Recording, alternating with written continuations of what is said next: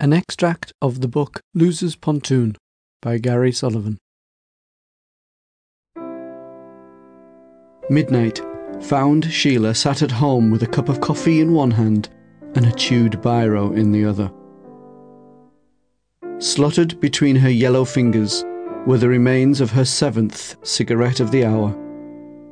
She inhaled the final particles of burnt nicotine, stubbed out what was left into her already overflowing ashtray, and swept away the fallen ash that had landed on the expanse of paper in front of her. She took a gulp of half-cold coffee and continued reading about Lindenhowell. Everything was there. Her recommendations to the court, school reports, social service documentations, etc. Without taking her eyes off the page, she reached across and grabbed her pack of cigarettes.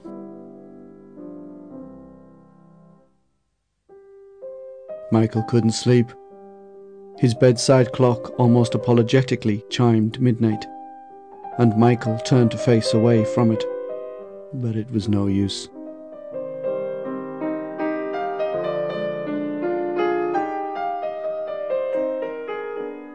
He laid on his back and tried to think of calm waters, fluffy clouds gliding by, sheep, anything. But nothing stopped the thoughts of Linden coming into his mind.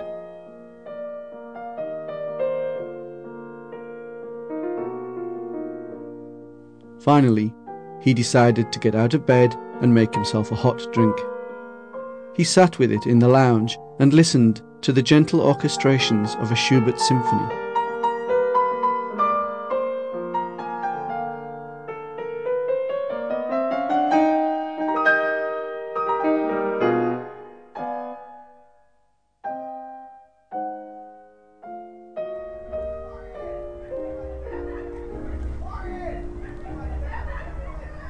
In the distance, that seemed another planet away, he could hear the traffic and the voices of people in the street, but they didn't disturb him.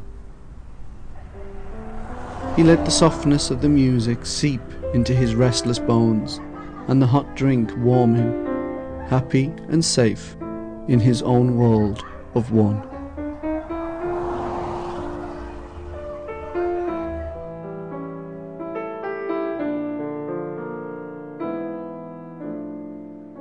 Linden swung the empty whiskey bottle across the car park, grinning as he followed the trajectory path of the spinning bottle and delighting in the explosion of glass that charged out across the vacant lot.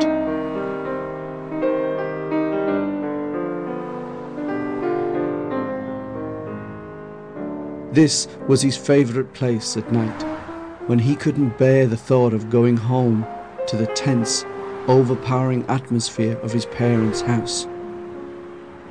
4 stories high on the NCP car park, he could gaze out at the lights of the town and the cars, laid out flat like a huge man-made Christmas tree in front of him. Away from the madness of people, he leant his body over the low wall and looked down at the 20-metre drop below him.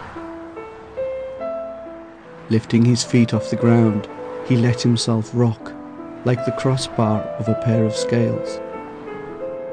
There was nothing to stop him tipping his balance forward and falling to his sure death.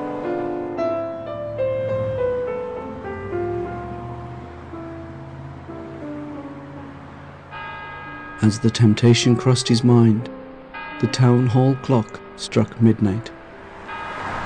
Linden decided to let fate see if he lived or died that night, and continued to gently rock.